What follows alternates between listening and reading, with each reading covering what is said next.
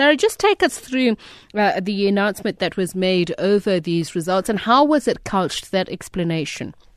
Well, the announcement has been made a few minutes ago, and we're now waiting for President Uhuru Kenyatta to receive his certificate, which will show that he's been duly elected for his second and final term. The Electoral Commission saying that he got 7.4 million of the total votes cast, and that is 98% of the valid votes.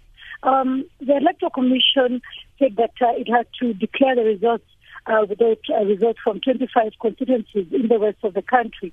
Now, these constituencies failed to vote on Thursday due to disruptions in the polling, but the chairman of the Electoral Commission saying that the commission still had met all the conditions that had been set for the repeat elections, and he says that in his opinion, and it is his belief that the election was credible, free and fair.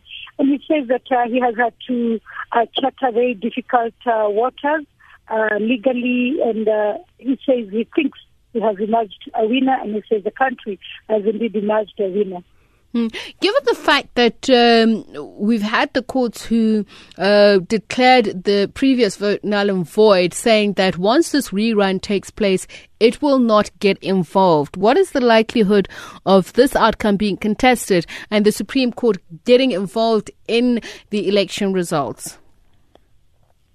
Well, we already have one human rights activist who's already moved to court to have these elections results cancelled, indicating that they did not follow the law.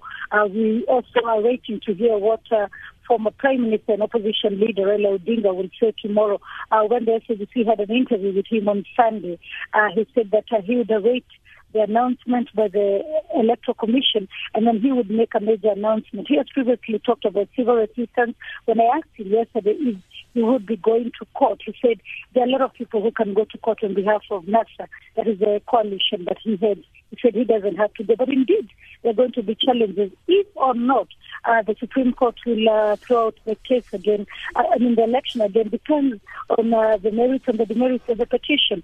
And also whether the Chief Justice will be able to deliver quorum. We said just before the election, only 2 judges standing up for a case that also been petitioned to have this particular election rescheduled or cancelled altogether.